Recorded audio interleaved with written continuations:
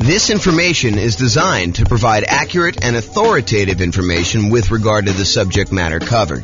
It is offered with the understanding that the presenters are not engaged in rendering legal, accounting, or other professional services. If legal advice or other expert advice is required, the services of a competent professional should be sought. Welcome to the San Antonio Real Estate Investing and Real Estate Financial Planning Podcast. Learn all about investing in real estate in San Antonio, Texas, with a combination of real estate financial planning and modeling with numbers specific to San Antonio, plus syndicated, more generalized recordings of live and pre-recorded real estate investing classes, not all of them specific to San Antonio. Be sure to stay tuned after the podcast for a message from our sponsors. Well, good morning and welcome, everyone.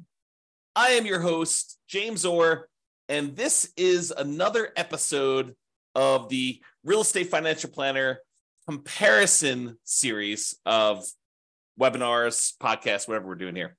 So today tries to address the question that people have of, should I buy an owner-occupant property or should I keep renting myself if I am trying to achieve financial independence or I'm trying to maximize my net worth?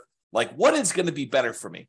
Because you would argue, hey, look, if I decide I'm going to go buy a rental property, if I'm going to go buy a series of rental properties, that distracting myself and buying an owner-occupant property first could actually hurt me. It would slow me down. It's better for me to take the money that I was saving up to buy my rental than it would be to buy an owner-occupant property. And not only that, but in some markets, putting 5% down in order to buy an owner-occupant property means that your monthly payment is going to be higher than if you just continued to rent, right? Because you go put 5% down, you're probably going to have private mortgage insurance, and the payments plus the taxes plus the insurance on that particular property is going to be higher than if you just rented yourself, right? Because that's going to be what is typical in your marketplace. Or you could argue, hey, if I go rent, my rent is going to continue to increase with inflation so that it's going to limit how much I'm able to save over time. Because if I decide to rent and I don't buy a property and lock in a good part of my monthly living expense in the form of a mortgage payment, sure, taxes and insurance go up, but the mortgage payment itself, because you're getting a 30-year fixed rate mortgage, that's going to stay static. And so the overall net kind of rent equivalent I have of buying an owner-occupant property to move in is going to stay low and actually get lower. It may be higher at the beginning, but overall, the payment for owning a property tends to go down over time because the mortgage payment, the principal and interest part of the mortgage payment, is fixed. And with the rising cost of things, inflation, that tends to look cheaper over time. And at some point, those lines tend to cross, right?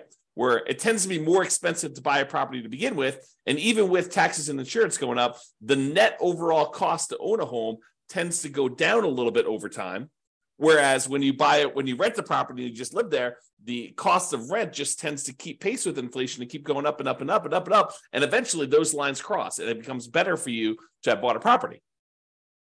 But is it better for you to rent and to use that money to acquire rentals? Or is it better for you to buy a property, slow your roll a little bit, acquiring the first rental, and then, eventually buying rental properties, but you're living in a property that you also are an owner of?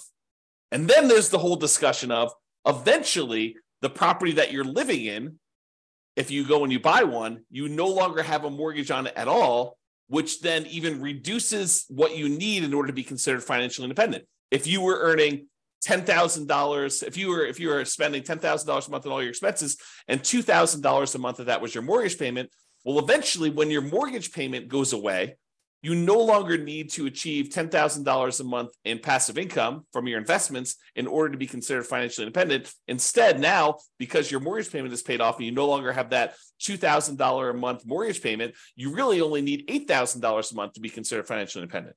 Sure, you still need taxes and insurance and maintenance and all that other stuff on your property that you live in, but you don't have that mortgage payment anymore. So your overall cost in order to be financially independent, the bar has been lowered.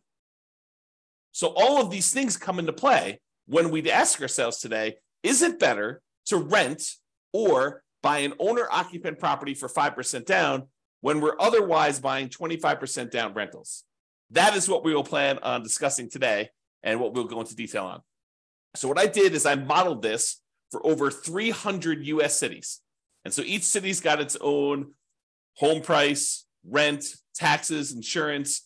The amount of money that people earn in each city is a little bit different. It's basically enough for them to go buy a property in that city, so that we don't have somebody, I don't standardize the income so that somebody who would otherwise be able to buy a property in like Mobile, Alabama would not be able to buy a property in LA.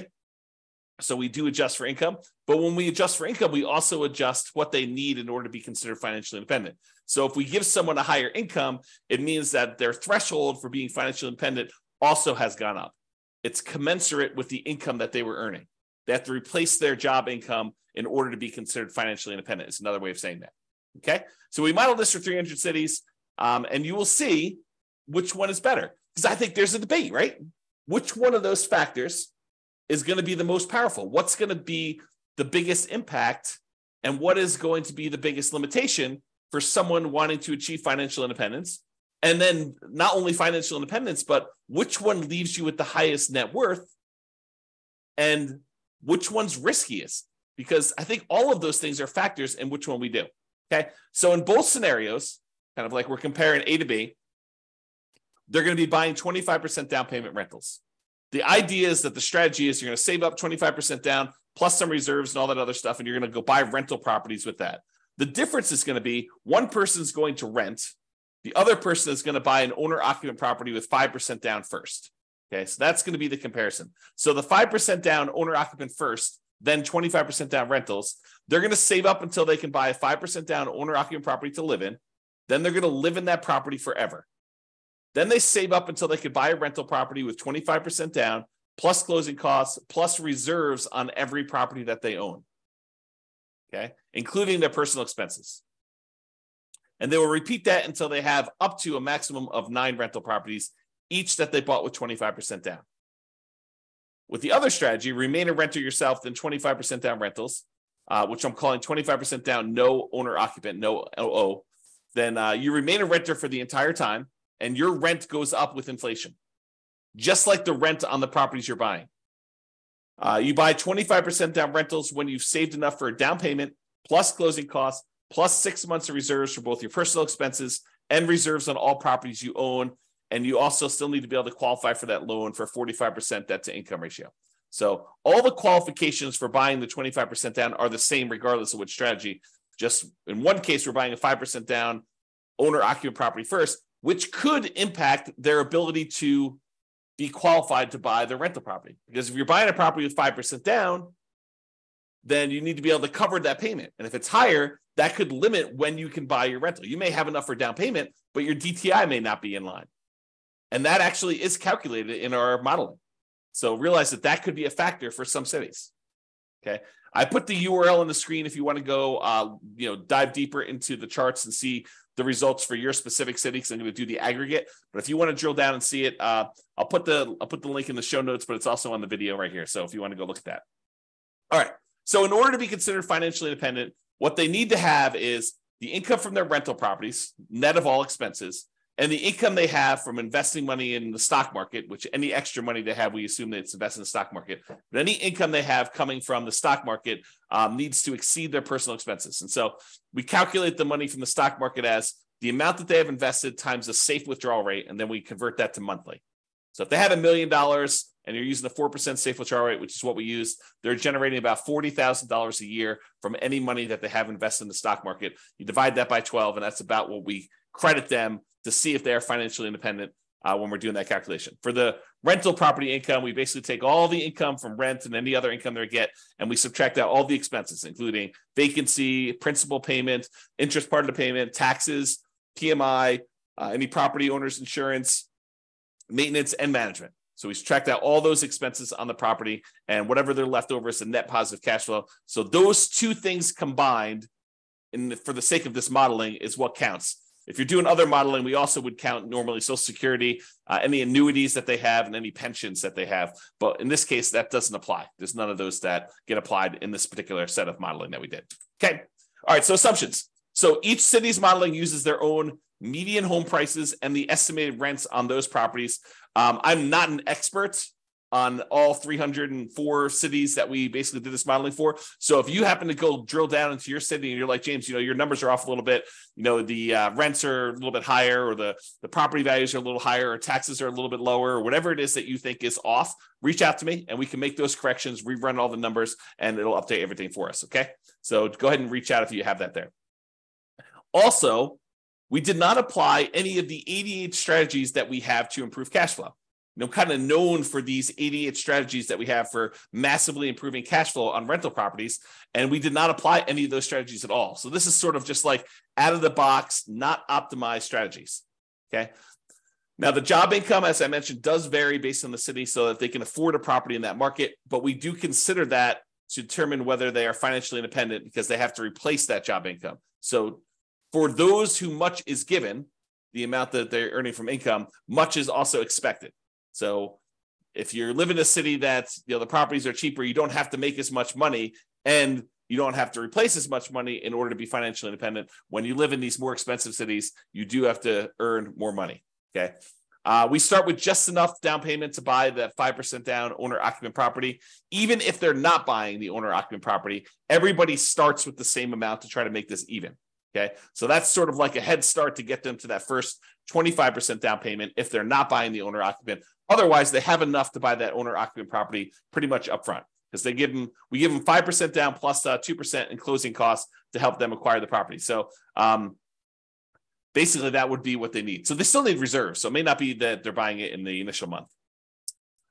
When they're doing the nomad model, which they're not, they would be moving out of their properties, but they're not doing that in this case. So I'm going to make a change here.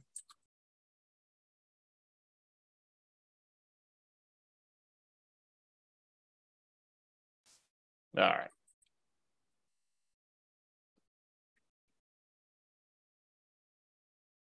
There we go. So interest rates. So when buying the owner-occupant property, we assume they're getting an interest rate of 6.5% when they put 5% down. But in addition to that, they will have private mortgage insurance. That private mortgage insurance is because they put less than 20% down, and that would actually go away once they get below 80% loan to value. So it would be there until they get to 80% loan to value, then that would drop off, and that would make their housing costs a little bit less at that point. When they're buying rental properties, because they're putting 25% down, their interest rate is estimated to be 6.75. Okay. And they do not have PMI in that case. When they have any extra money that they have while they're waiting to do stuff with it, would be invested in the stock market, and they're earning 7% on their stock market investments. And I modeled this out for 100 years. If you want to see all my assumptions, you can go to realestatefinancialplanner.com/model, pick your city or pick one of the special reports and drill down. You can see all the assumptions I use for my modeling. All right, so let's get to it. So financial independence achieved.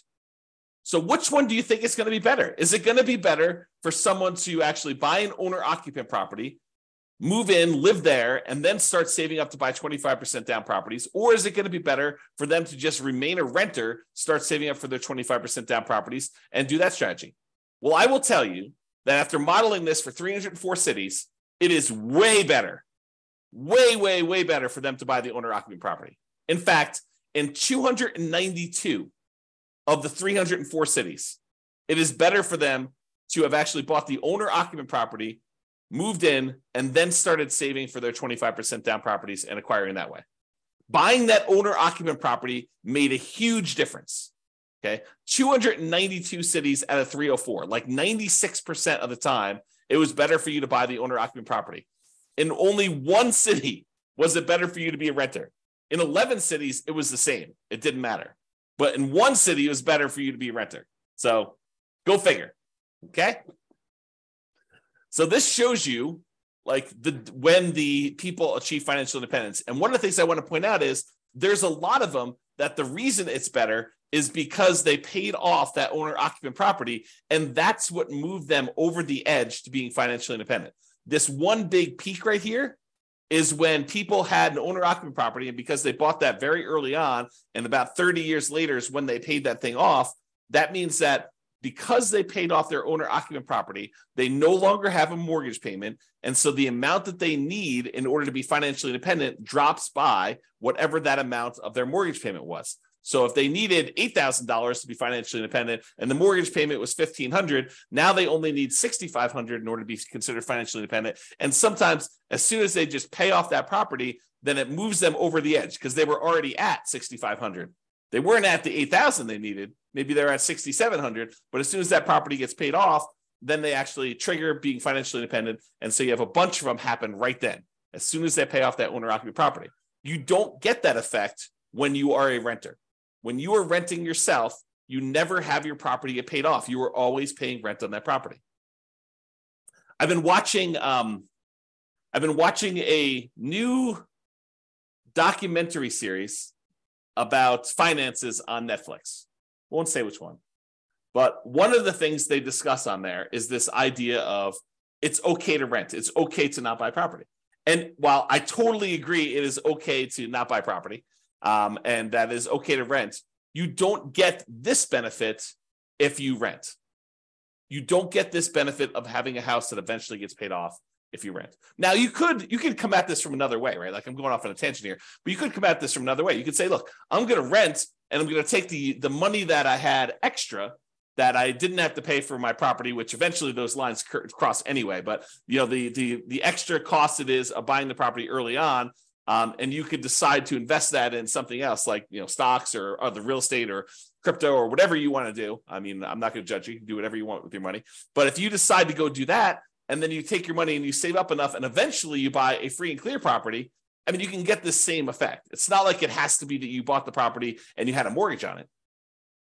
Or you could save up enough money so that the payment is lower than renting. You can not put 5% down. You can put 20% down, 30% down, 40% down, 50% down, and actually have your payment be less.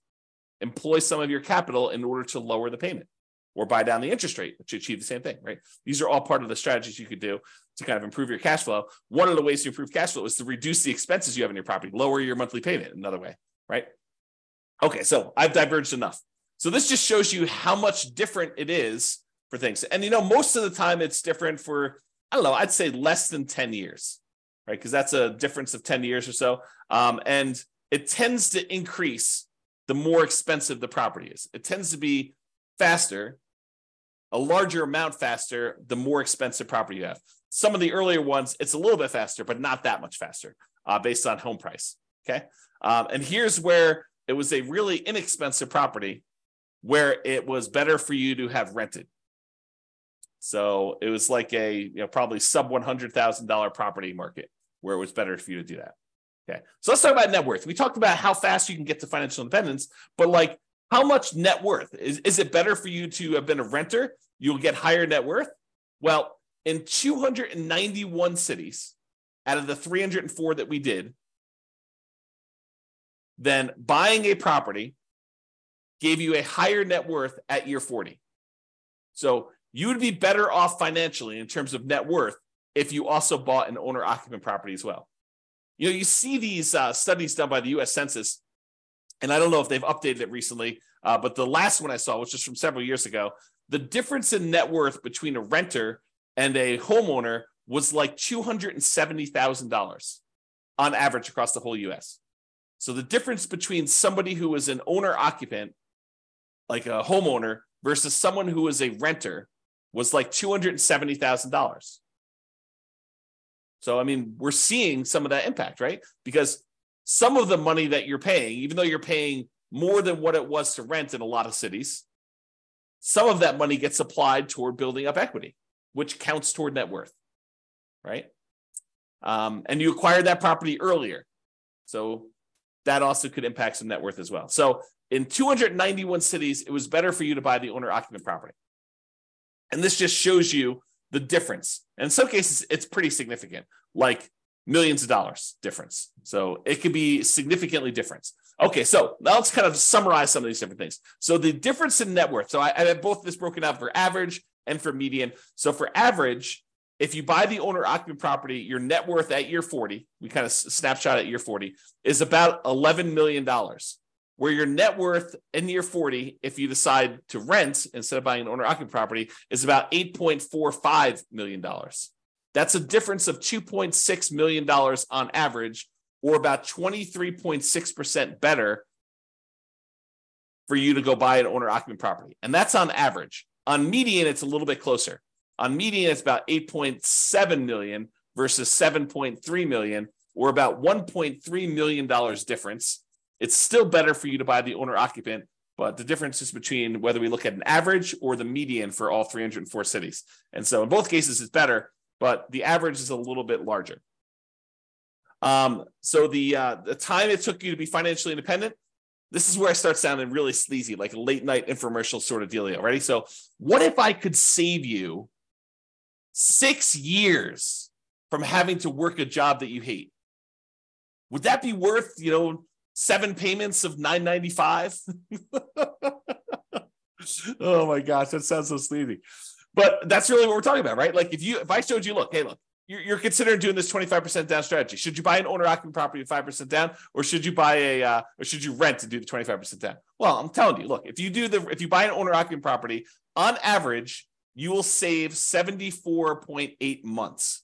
It's 74.8 months faster for you to be financially independent if you buy the owner-occupant property. Now, sure, there are ones that are much slower than that. There are ones that are much faster than that. And so it's really going to be your city that you need to look at and determine that. But on average, it's about 6 years and 2 months, 6 years and almost 3 months faster for you to actually buy an owner-occupant property. That's on average. On median, it's even more. It's 104 months. Which, if my math is right, well, let me just do the math on the calculator rather than do this in my head. What's 104 months divided by 12? 8.6 years. So here's my sleazy late night infomercial type dealio. For only 7 payments of $995, I could save you, what did I say? It was 8.6 years of working at a job that you hate, just by changing one little thing about how you invest in real estate. Oh my gosh, it sounds so sleazy. But really, it's true. I mean, on median, the middlemost one, it is 8.6 years faster. Some are faster than that. Some are slower than that. But I can save you a lot of time just by changing your strategy a little bit. Okay. Now let's talk about risk. We talked about net worth. We talked about, the speeds of getting financial independence. So is it riskier to do the buy the owner-occupant property or to do the non-owner-occupant? Well, part of it depends on how we measure risk. We like to measure risk in a bunch of different ways. One way is it's like how much rent can drop before you're going to have negative cash flow, like what we call rent resiliency, or how much prices can drop before you have negative equity, before you're underwater on your property. We call that price resiliency. Or we look at debt to income, which is a calculation your lender uses to determine whether or not you qualify for the loan. What is the ratio of all of your debt payments compared to how much you make on your job? I also like debt to net worth, how much debt you have compared to what your overall net worth is. If I tell you I have $10 million in debt, that might scare you because you probably think, oh, James, earns, $50 a year. And having $10 million of debt with $50 a year in income is really, really high. But what if I told you I make $100 million a year and I have $10 million in debt? Well, or my net worth is $100 million. We're doing debt to net worth. My net worth is $100 million, and my debt is only $10 million. Well, that's a much different ratio. What if I told you there's $10 million in debt, but my net worth is $10 million? Well, that's more of a equal ratio.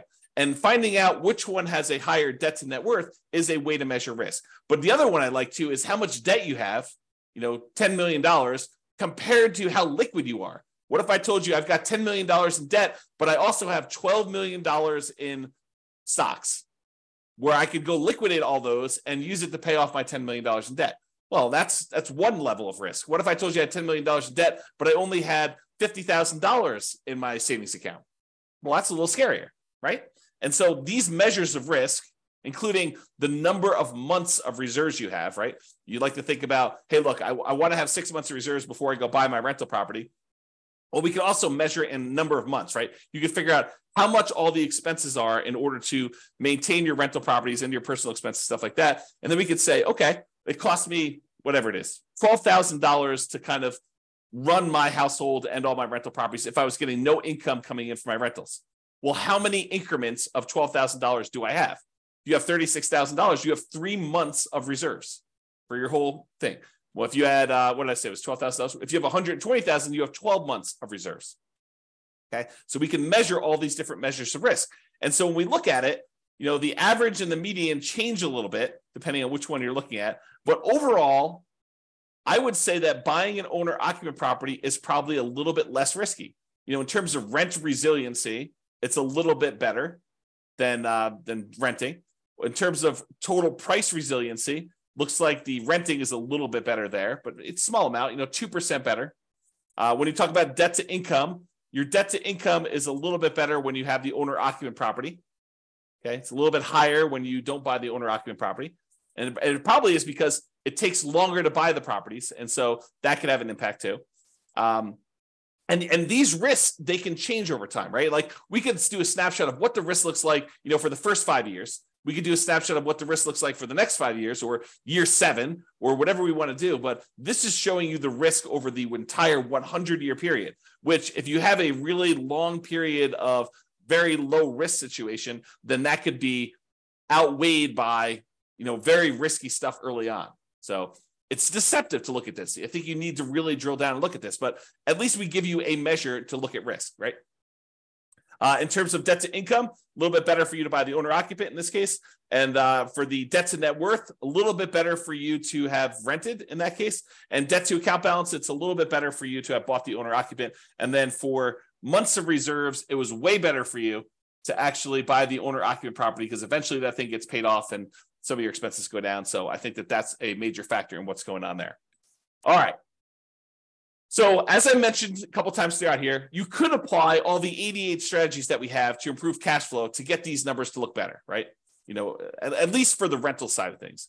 Now, we've basically been using median price properties and what rent might be on each one of those properties. You should be able to choose and do better than this, right? I think if you do any type of effort in finding and selecting properties and applying any of these 88 strategies, you should be able to do better than what I've shown on here. And as I mentioned, if you're an expert in your market and you think my numbers are wrong, please do reach out so we can update those so that they get better for everybody. So in conclusion, in our current market conditions, our current prices, our current interest rates, our current rents, and it is May 15th, 2023 when I'm doing this, and I'll do updates over time. I'm trying to do one of these classes a week as part of a series. But we'll kind of go through all the different comparisons we've got, and then we'll come back and revisit and update things. And the website will get updated as I rerun numbers, because once I update prices and interest rates and things like that, I rerun everything. And so if you're visiting these charts on the website after this video, they may be different.